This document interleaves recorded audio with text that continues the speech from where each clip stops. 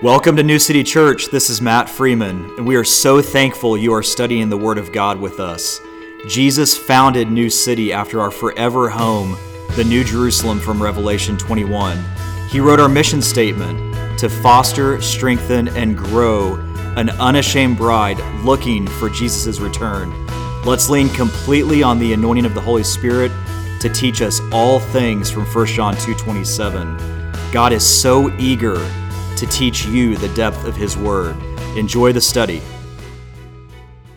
So before we dive into Revelation 6, 5 through 6, I thought because we do have a lot of new people visiting the church, a lot of new people online, I thought I'd go ahead and just do a quick intro to kind of the book of Revelation, just to give you a heads up on where we've been and where we're going in this study.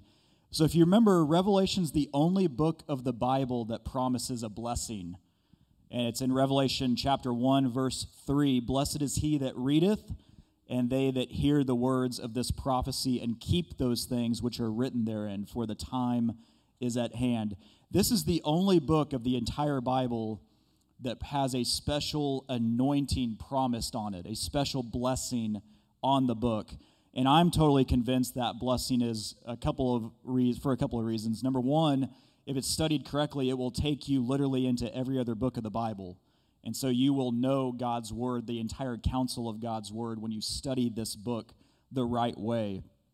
It's also a blessing because it's the only book that chronicles every promise in the Old Testament of Jesus ruling and reigning eventually on earth. And for every prophecy of his arrival the first time to die as a suffering servant, there are at least 8 of him ruling and reigning on earth. And this is the only book of the Bible that chronicles it in detail. It's hinted at, and we can learn a lot through a lot of the Old Testament books about that time, but this book specifically, the Lord anointed to unpack that and what it really means. It's also the only book of the Bible that gives you an outline, a divine outline. It's in verse 19 of chapter 1. Write the things which thou hast seen, the things which are, and the things which shall be hereafter, or metatata in the Greek. And this outline, this divine outline, the things which you saw, by this point, the Holy Spirit had unveiled who Jesus is to John in chapter 1. Who is he really? And that's literally what the name of the book means. Revelation in the Greek is apocalypse. You know, we have such a negative connotation with the word apocalypse in our culture, but it literally just means the unveiling of. And it's the unveiling of who is Jesus. Now, the negative connotation in our culture for the word apocalypse is because the world is terrified of who he really is, which is judge and king. He's already died and suffered as a servant for all of us, but now he is going to come back to rule and to reign and to judge in righteousness. And frankly, the world is terrified of that. So they build this negative connotation with the word apocalypse. But the things which you have seen, so John by this point had seen the unveiling of Jesus, and in chapter 1 there were 24 identifying characteristics of who Jesus is. And he uses one of those in each of the 7 letters to the 7 churches in chapters 2 and 3. And so literally the church is making up the body of Christ. And so chapters 2 and 3 are the second part of the outline, the things which are. Okay, the things which are. Those are the 7 churches that Jesus penned to us today. And in fact, those 2 chapters are the most important chapters of the entire book for us as the church. And they lay out the entire church history in advance. And the things which are after the church. So that starts in chapter 4, verse 1. And from there on, it's what happens after the church age is closed. And that's where we are. So we were in the throne room in chapters 4 and 5. And then starting in chapter 6, the only one that's worthy came forward and took the scroll. And we're right here at the 3rd seal of him unlocking a sealed indictment on the world, but it's also a title deed to the earth. What does it mean to reclaim what he rightfully paid for? And so it's also the only book of the Bible that details explicitly the future. And you see that back in verse 3, the words of this prophecy as Jesus declared it to be. So this book is special, and it may take us a while to get all the way through it. We're in chapter 6. We're doing 2 verses today, 5 and 6. So just sit tight. This is going to be a really interesting study, I think, of the black horse today. Okay, we're going through these 3 sets of 7 judgments, and when you study them closely, they grow exponentially as you go through the unlocking. And so we have these 7 seals on the scroll that Jesus is going through right now. When we get to the 7th seal, it unlocks the 7 trumpets. And then through those, the 7th trumpet will unlock the 7 bowls or vials in the King James. And even the structure of the book is deliberate, because between number 6 and 7 of all 3, there's a break, a kind of a pause where God takes the opportunity to tell you something else that's going on. And between the seals, 6 and 7, it's 1 chapter. It's chapter 7. In the trumpets, it's actually 4 chapters, 10 through 14. And in the bowls, it's 1 verse where Jesus himself is speaking in chapter 16, verse 15. And when you study this, as a math guy, you can notice a logarithmic scale as it's going up. It's a fourth of this, and then a third of that, and then it just continues to exponentially get worse. Okay, so our 2 verses for today, verses 5 and 6, the black horse. And when he had opened the 3rd seal, I heard the 3rd beast say, "Come and see." And I beheld, and lo, a black horse, and he that sat on him had a pair of balances in his hands. So when you see this, the balances meaning an improportionate weight. Okay, a scale was always used in transactions in the Old Testament. And that's why God had so many indictments on people that used what he would call unjust weights. So you would think, for example, a lead coin or a silver coin or something had a certain weight, but they would put something in the middle of it you couldn't see that weighed more. So actually their money, you were getting less in your transactions. So they would cheat people that way. So the pair of balances here. And I heard a voice in the midst of the 4 beasts say, "A measure of wheat for a penny, and 3 measures of barley for a penny. And see thou hurt not the oil and the wine." So a black horse, black is always associated with famine in the Bible, throughout the entire Bible. When you go all the way back to the very beginning, it's always associated with famines. And we see this, here's a couple examples. In Lamentations 4, verses 4 through 8. "The tongue of the suckling child cleaveth to the roof of his mouth for thirst." In other words, there's nothing to drink. We're out of water. "The young children ask bread, and no man breaketh it unto them. They that did feed delicately are desolate in the streets. They that were brought up in scarlet embrace dunghills." In other words, the people that really lived lavishly are brought down low because of this famine. "For the punishment of the iniquity of the daughter of my people is greater than the punishment of the sin of Sodom that was overthrown as in a moment." Famines, when you study famines throughout history, they last a long time, and it's terrible. You can read about them in Jeremiah a lot, where they were besieged by Nebuchadnezzar. So in ancient times, what they would do when they wanted to take over a kingdom is you would just siege it. So you'd create a siege. You would surround the city and lock off everything from coming in and out. And you would just starve them to death, basically, is what they did. That was a tactic that the Romans used, the Babylonians used, Nebuchadnezzar used it in Jeremiah. Okay, so this punishment is greater than being overthrown in a moment. In a moment like Sodom, it's over. With a famine, it lasts a long time. Okay, "and no hand stayed on her. Her Nazarites were purer than snow. They were whiter than milk. They were more ruddy in body than rubies. Their polishing was of sapphire. Their visage is blacker than a coal." So here you have the connection between famine and the color black early on in the Bible. "They are not known in the streets. Their skin cleaveth to their bones. It is withered. It has become like a stick." You see this also in the next chapter of Lamentations, chapter 5, verse 10. "Our skin was black like an oven because of the terrible famine." Okay, so there's a connection again. Jeremiah 14, "The word of the Lord that came to Jeremiah concerning the dearth. Judah mourneth, and the gates thereof languisheth. They are black unto the ground, and the cry of Jerusalem is gone up." And when you study the whole book of Jeremiah, a lot of it is about the judgment of Nebuchadnezzar, really the judgment of God on Nebuchadnezzar, through Nebuchadnezzar on the people of Israel in Jerusalem. So this whole concept of black being associated with famine It goes all the way back in the Bible, in the Old Testament. Okay, here we have scarcity of food due to hyperinflation, is what we see. So look at what he's saying. A pair of balances in his hand. Eating bread by weight is always an expression of scarcity and famine. So when the Jews would eat bread by weight, it meant they were having to weigh out and ration some goods or a portion for the day. So it was not an abundance. If you had to weigh it, it meant you didn't have enough for everyone, and everyone had to get a certain ration. So this concept of balances weighing out to get wheat and barley, it's a form of scarcity and famine. You see this in Leviticus 26. And when I have broken the staff of your bread, 10 women shall bake your bread in one oven, and they shall deliver you your bread again by weight, and ye shall eat and not be satisfied. Okay, so it's this whole concept of eating bread by weight. You're going to eat this small ration, this small portion, but you're not going to be satisfied for it. Okay, and so then look at what it says in verse 6. And I heard a voice in the midst of the four beasts. So who is this voice in the midst?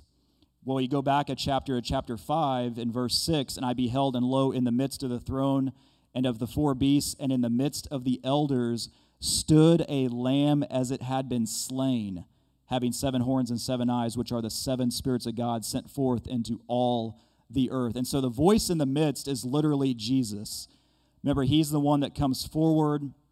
The whole throne room event where they're looking for a man that was worthy to take the scroll in heaven, on earth, and under the earth. And finally, out of the midst walks one as a lamb that had been slain. So it's Jesus coming forward, and he is the one giving command, like we talk about every week. He's in control right now. He has authority.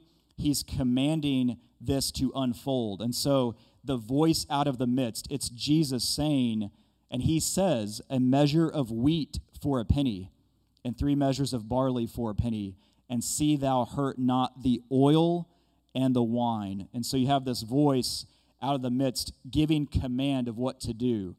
Okay, the word measure here in the Greek, it appears to be about 2 pints is the volume of what it's used for from a volumetric standpoint. And you can see this when you go back and you study some Greek authors, Homer and Herodotus. This was the daily provision as consumed by each soldier in the army of Xerxes. And so it was a very small amount volumetrically. So if you study wars and things like that in the ancient times, they were not well fed. Soldiers had rations. They had very little to eat during their daily provision. And so this is something that would connect with the people of this age that John was, really the Holy Spirit through John was penning this letter. It's a very small amount. It's about 2 pints. So you essentially have 1 partial day's ration for 1 full day's work. You know, it'd be like today if we went and worked, I can't remember what they're trying to get the minimum wage up, but if you worked a full day's wage and you could only go buy a quarter of a loaf of bread, you know, at the end of the day, just think about that as a comparison. Okay, a penny here. The word penny is denarian, and it's associated with a day's wage. So in Matthew 20, and when he had agreed with the laborers for a penny a day, he sent them into his vineyard. And so that penny, it's the same word there, denarian. In Matthew 20, a few verses later, and when they came that were hired about the 11th hour, they received every man a penny or a denarian. But when the first came, they supposed that they should have received more, and they likewise received every man a penny. And that whole parable of what the Lord's working through there is he pays his laborers a wage, and it's funny because when you study that, the people that were hired early in the day are upset because they worked all day, but the people hired at the end of the day get the same wage that they did. And it's kind of a relation to our inheritance and rewards in heaven. When you come to Jesus, that's when that clock starts. You know, it doesn't matter if you came when you were 6 or you came when you were 86. It's a matter of what did you do with it once you became saved. And Jesus is saying here, hey, don't worry about what I pay those that knew me from a very early age. Worry about what you did with it once you became saved. That's the bottom line kind of through that parable. So wheat versus barley. You know, it's interesting. I I did not grow up on a farm. I don't have any background in agriculture. None of my family were farmers. My grandpa was when he was very young, but I learned nothing about farming at all. So I was just kind of doing a little bit of research on wheat versus barley. What is it used for? Why would the Lord make this comparison here? Barley is harvested in warmer seasons, and wheat really thrives in cooler climates, so it's planted kind of at the start of winter. And wheat has a weaker taste, and barley a much stronger, more potent taste. Barley can be cooked as rice right when you harvest it, but wheat has to be milled, and so more work has to be done on wheat for it to be something useful. So it really implies a 3-to-1 price differential for barley over wheat. When you see this, a measure for wheat and 3 measures for barley. Okay, so barley being more expensive because you can use it right away, whereas wheat being less expensive because, well, you got to do something with it. And really, I think the point the Lord's making here is it's an entire season that's covered under this famine. So you have spring to winter. So it's not just a quick one-day famine or a one-month famine. This is going to go on for a while when they get to this point in Revelation. But it really implies hyperinflation scenario with prices more than 10 times above normal. That's what you're really going to see as we go throughout this a little bit more. So the luxury items are not hurt in all of this, the oil and the wine. And oil and wine seem to be used by God throughout the Bible. Bread and wine is introduced by Melchizedek in Genesis when he comes to Abraham after the Battle of the Kings. That whole theme is carried throughout the Bible. Bread and wine is with Joseph in the prison when Pharaoh throws him in prison. Then you get all the way into the New Testament, and you have bread and wine with Jesus. And so wine is used throughout the Bible as celebratory for God's people. And God is saying, don't hurt that here. Oil is used for anointing. So anointing people. Priests were anointed by oil. Remember before Jesus died, they anointed his entire head with that bottle of oil. And Judas and some of the other people were upset. We could have sold that for a lot. And Jesus says, you have the poor with you always, but me you do not have with me always. Anointing oil is always used for special purposes, ceremonial purposes in God's word. So part of it here, I think, is he's saying the work of God's people will continue, hurt that not. But it's also kind of saying the luxuries will continue. And that's one thing you see a lot when you study famines throughout history is people that have massive amounts of wealth or access to luxuries are not hurt during that time. And that could be a hint here also that people that are enjoying or setting up this one world dictatorship are continuing to do so during this time. Okay, most modern famines have been caused by the crippling of economic systems. And what I want to do is kind of go through and look at over the last 100 years some recent famines that happened around the globe, just to give you an idea of what this may look like. Now, this will be much worse during the 7-year tribulation, but to get an idea of what a famine due to hyperinflation is really like, let's look at what has happened over the last 100 years. You know, it appears to be exactly what's going on here when Jesus unseals the black horse, is the crippling of an economic system. Now, this could be the start of what ushers in the mark of the beast in Revelation 13 when we get down that road further, but something dramatic has to happen in order for the world to take this mark in order to buy, sell, and trade. But when you look back over the 20th century, it's really the policies of governments and monetary instability that have wrecked economies.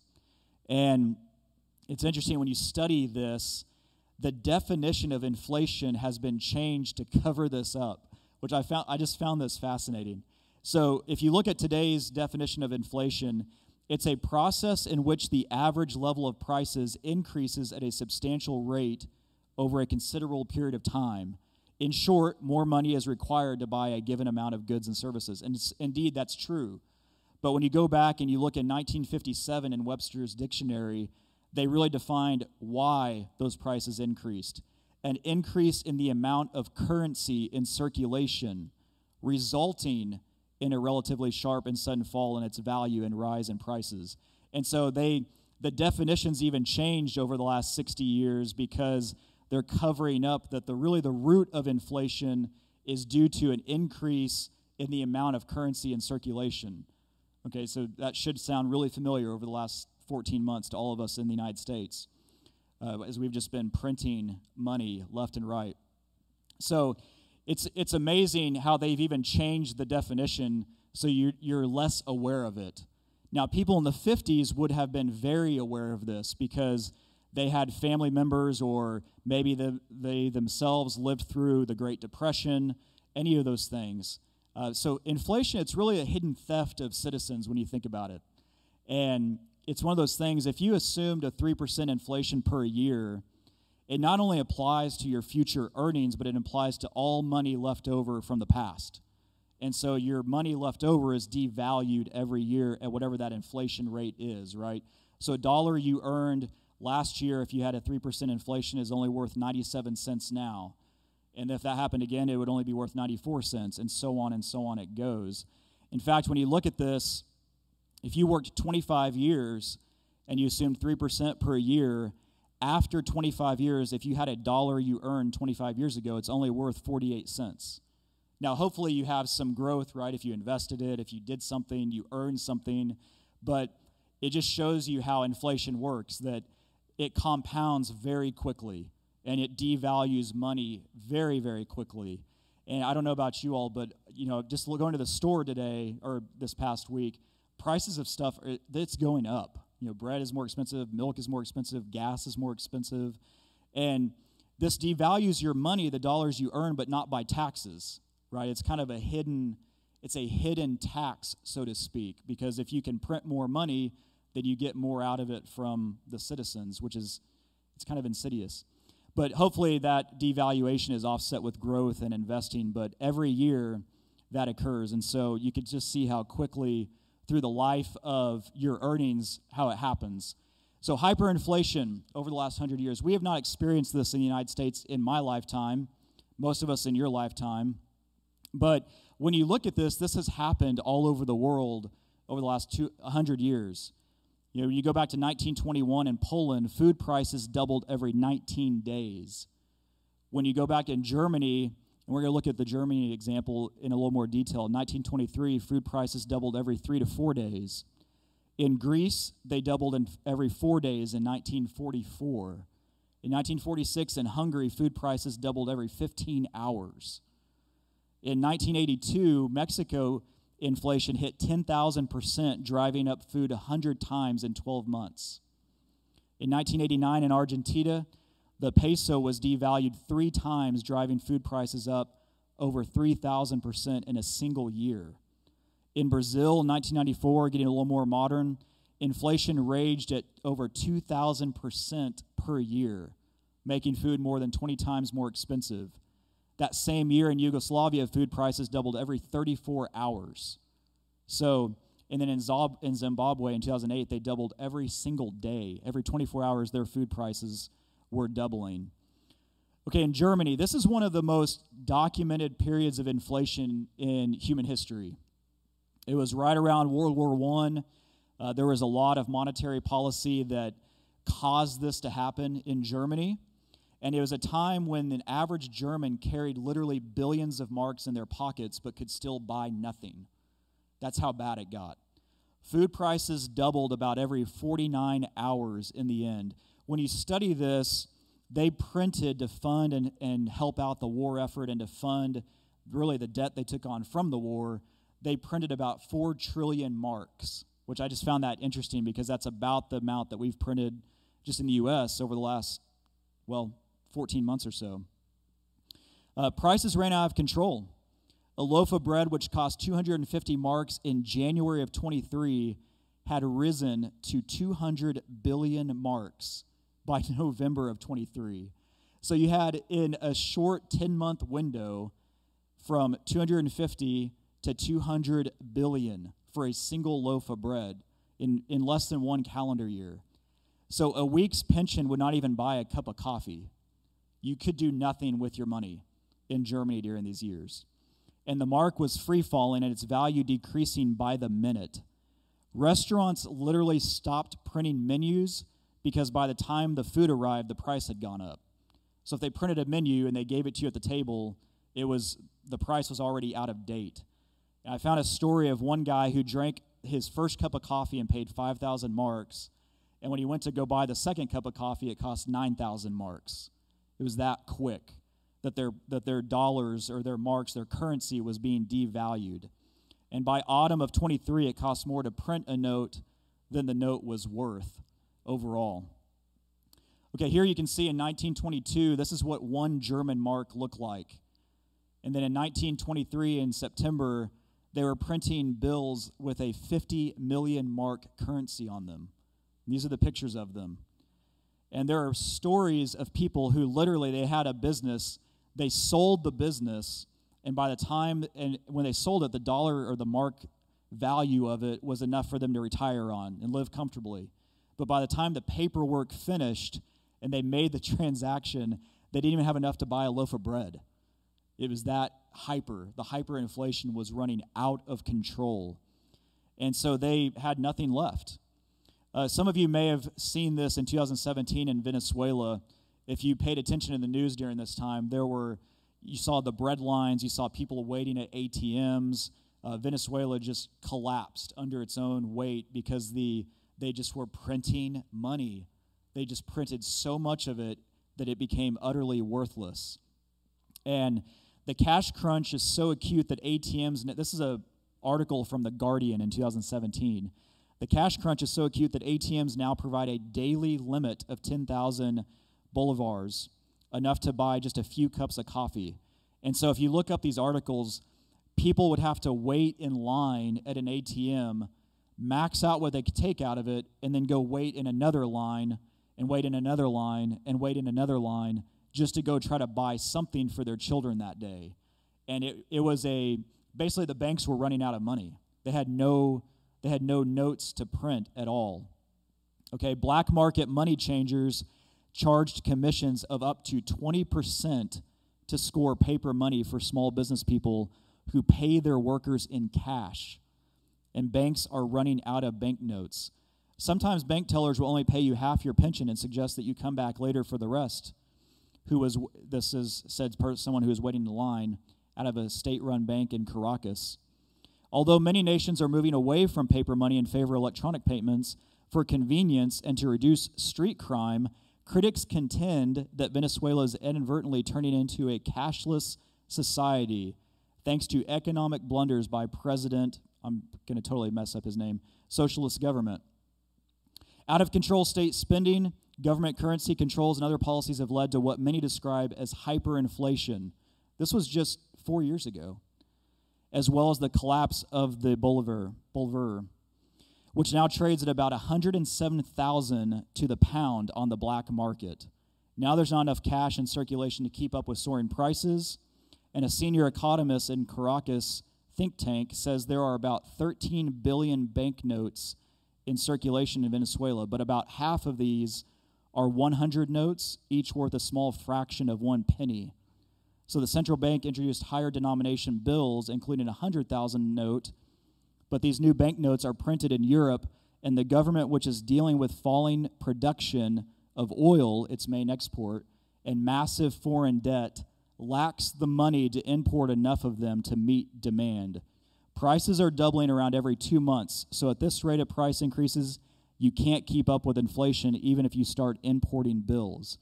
And this happened just 4 years ago in Venezuela, and the pictures were awful if you look back and see that. But the thing that's so interesting about this is that these crises over the last 100 years are entirely man-made. You know, it's the nation's leaders made them by creating unbacked paper money in mass quantities that is basically becomes so worthless because there's enough of it in circulation that you can't do anything with it. And when you look at the United States, you know, we're in a predicament. We're literally doing the same thing. Now, there are some differences. We're the world's largest economy, so we have a lot of weight behind our currency. But just look at the upper left chart there. This is how the debt has gone over the last few years. Just look at how it's jumped up over the last few years. If you look at the national debt clock, which is the upper right, yesterday it was 28.2 trillion. The table from USA Today says 27 trillion. It's a lot of money, needless to say. And the word trillion, it's really hard to get a grasp on, so we're going to look at that in a second. But the lower right-hand chart shows the deficits. So the red bars going down is how much of a deficit we ran that particular year. The dashed line is where the gold standard stopped, where the money was not backed by gold any longer. And so our money is just printed. Its value is intrinsic in itself right now. It's not backed by anything, so to speak. But the deficit spending hasn't stopped, and it's just ramping out of control. Some estimates of the real national debt approach about $200 trillion because the debt of 28 trillion is what we owe others. But when you account Social Security, Medicare, social programs that are unfunded, a lot of estimates by Bloomberg and Fortune and USA Today call it around 200 trillion because we have obligations to our citizens that are unfunded. And so that is a hard number to wrap your head around. It's a really hard number.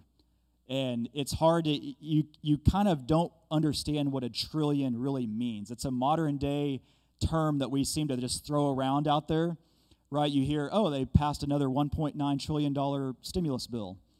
Oh, cool. Okay, 1.9 trillion. That's all right, right? That doesn't sound too bad. Well, we have 200 plus of those. And it's almost an incomprehensible value when you really think about it. You know, if we borrowed money from someone and we said, okay, I'm going to pay you what I borrowed, $1 every second until it's paid back, every second. And we borrowed $1 million. That's roughly 11 days. You can kind of wrap your head around that. You know, okay, I'll get my $1 million back in 11 days. Well, if I borrowed $1 billion and I'm going to pay you back in 1 billion seconds, look at how it goes up exponentially, 31 years. So you jump from 11 days to 31 years if you paid $1 every second. Well, if you said, okay, I'm going to pay you in 1 trillion seconds, okay, you're going to pay someone back in 31,000 years.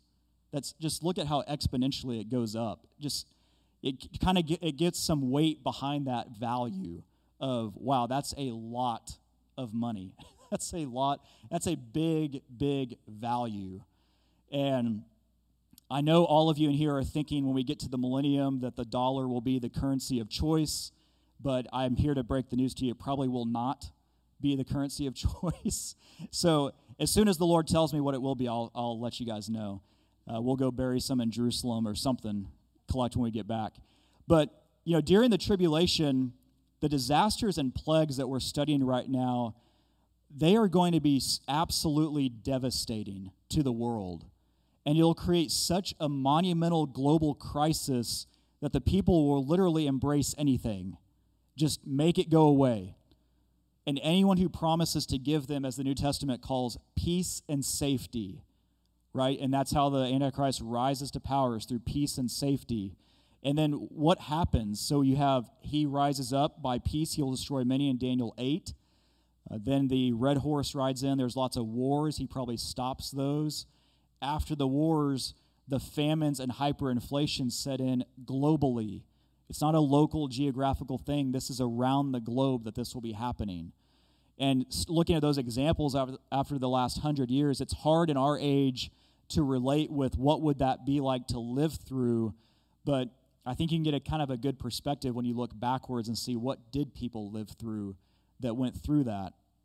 But they will literally go to anything that will give them stability at that point. So they will just be looking for peace and safety. And that's why in the New Testament the Lord says, when they say peace and safety, sudden destruction comes upon them. So it will be an absolutely devastating time in humanity. And a lot of people conclude a one world currency by the mark of the beast, right? That the world will move to some type of digital one world currency. You hear this a lot today, especially with the onset of cryptocurrencies and transactions happening at the speed of light just instantly between us and the other side of the world. But it's important not to add or take away from God's word. The Bible does not talk about a one-world currency. It talks about something you need to make a transaction, and there is a little bit of a difference. And so in Revelation 13, this is where a lot of people get that idea. Go back, Austin. You jumped the gun. Okay, in Revelation 13, and he causeth all, both small and great, rich and poor, free and bond, to receive a mark in their right hand or in their foreheads. Now, again, everything that the enemy does is a counterfeit. And so this goes all the way back to the Passover. To receive the Passover, they were marked on the right hand or their forehead, on their head. And so it's a false counterfeit mark that you are saved, right, by the false Christ, the Antichrist.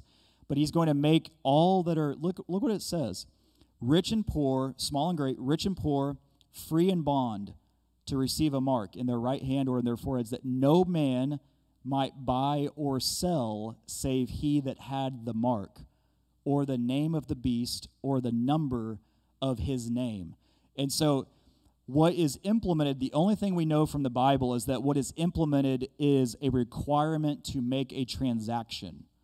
So what is that transaction? What is it going to be? Is it going to be in a currency, a new one world digital currency? It very well could be. I'm not saying it's not, but just don't jump to the conclusion that it is. It may be that you can't make a transaction in dollars unless you have the mark, and people in Europe can't make it in euros unless they have the mark. We don't know. My guess is that's probably not the case, just because the Antichrist will want to glorify himself. And when you study ancient cultures, a lot of times the dictator wanted to glorify himself by putting himself on the money. And that's where how the world would glorify a leader. And so that could be a hearken to a one world currency. But just be careful not to draw conclusions of that. So what we see with the black horse is hyperinflation. So you have these wars, and out of the wars comes hyperinflation, which is funny because I didn't say this in the slides earlier, but a lot of those hyperinflation scenarios we looked at over the last 100 years came after a war.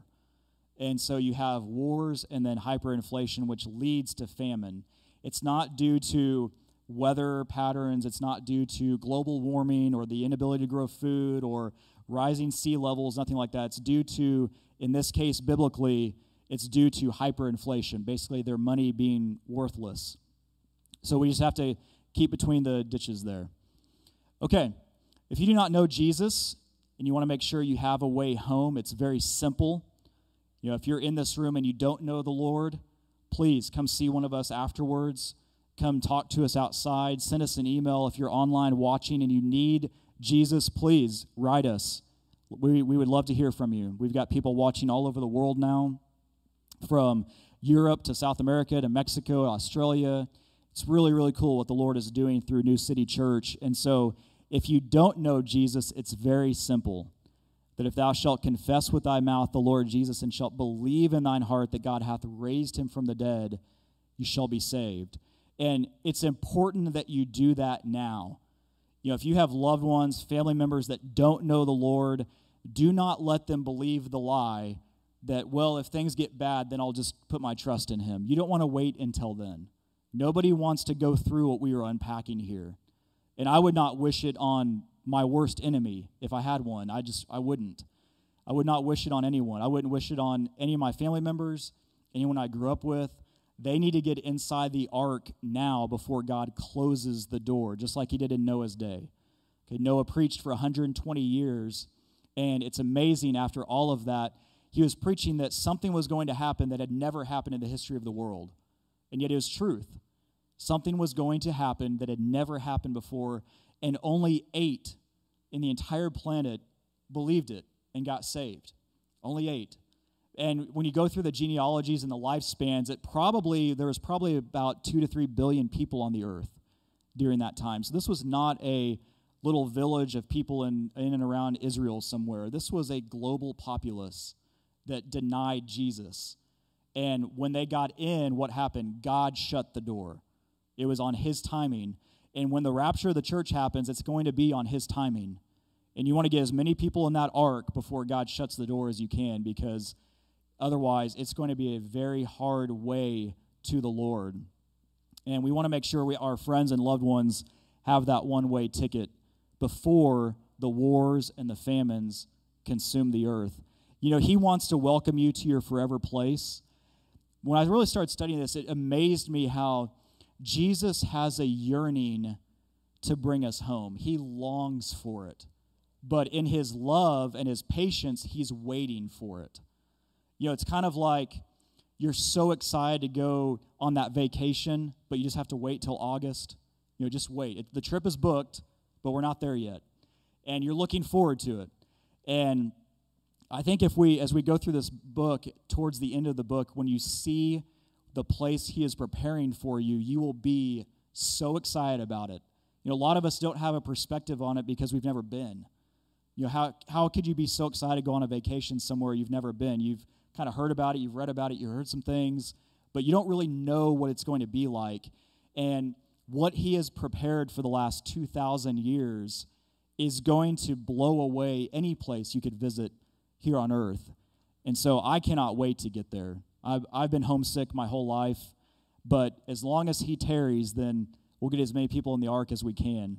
So I'm imploring you, if you're watching this, take your place right now in the army of Christ before he comes back. When he comes back in Revelation 19, we that are in the church get a white horse with him. And we'll study that in Revelation 19. It's a gift from the Father to you that you get for the entire millennial reign. It's your gift. And we're going to study that in Revelation 19. But you want to make sure you get that gift. And your people, your friends, your loved ones, your family members get to be a part of that gift. He's going to come back just as sure as he came back the first time. He's going to come back. And Hosea 5:15, right, is the prerequisite. It's the promise of his return. I go and return to my place, okay, until they acknowledge their offense. In their affliction, they will seek me earnestly. He's talking to the Jewish people. So he went and returned. He's going to come back when they petition his return. And that's what happens in Revelation 19. So with that, I'll close us in prayer. And thank you, guys. Lord, we just thank you so much for this study. Thank you, God, that we have been preserved and protected here within the United States. Lord, I thank you that there are not many places on earth where we can gather together and congregate to study the Word of God without the threat of arrest or persecution or endangerment to our families.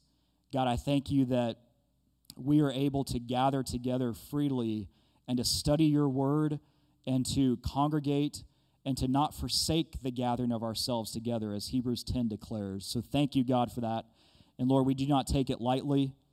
We thank you for that privilege.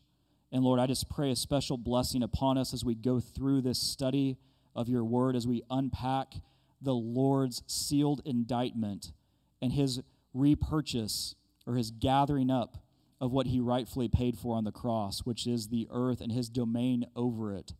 God, we thank you that before he goes to war, he's going to bring his ambassadors home. And that's where we are, ambassadors of the King. And so, God, I pray a special blessing upon all the moms here today. Thank you for their sacrifice. Thank you for their selflessness. Thank you, God, for all that they pour into their children and their families and their households. Just be with us as we leave this place, and let us have a relaxing, wonderful day celebrating the pillars in our households, the women that you have blessed us with in this church. Thank you, God. In Jesus' name, amen.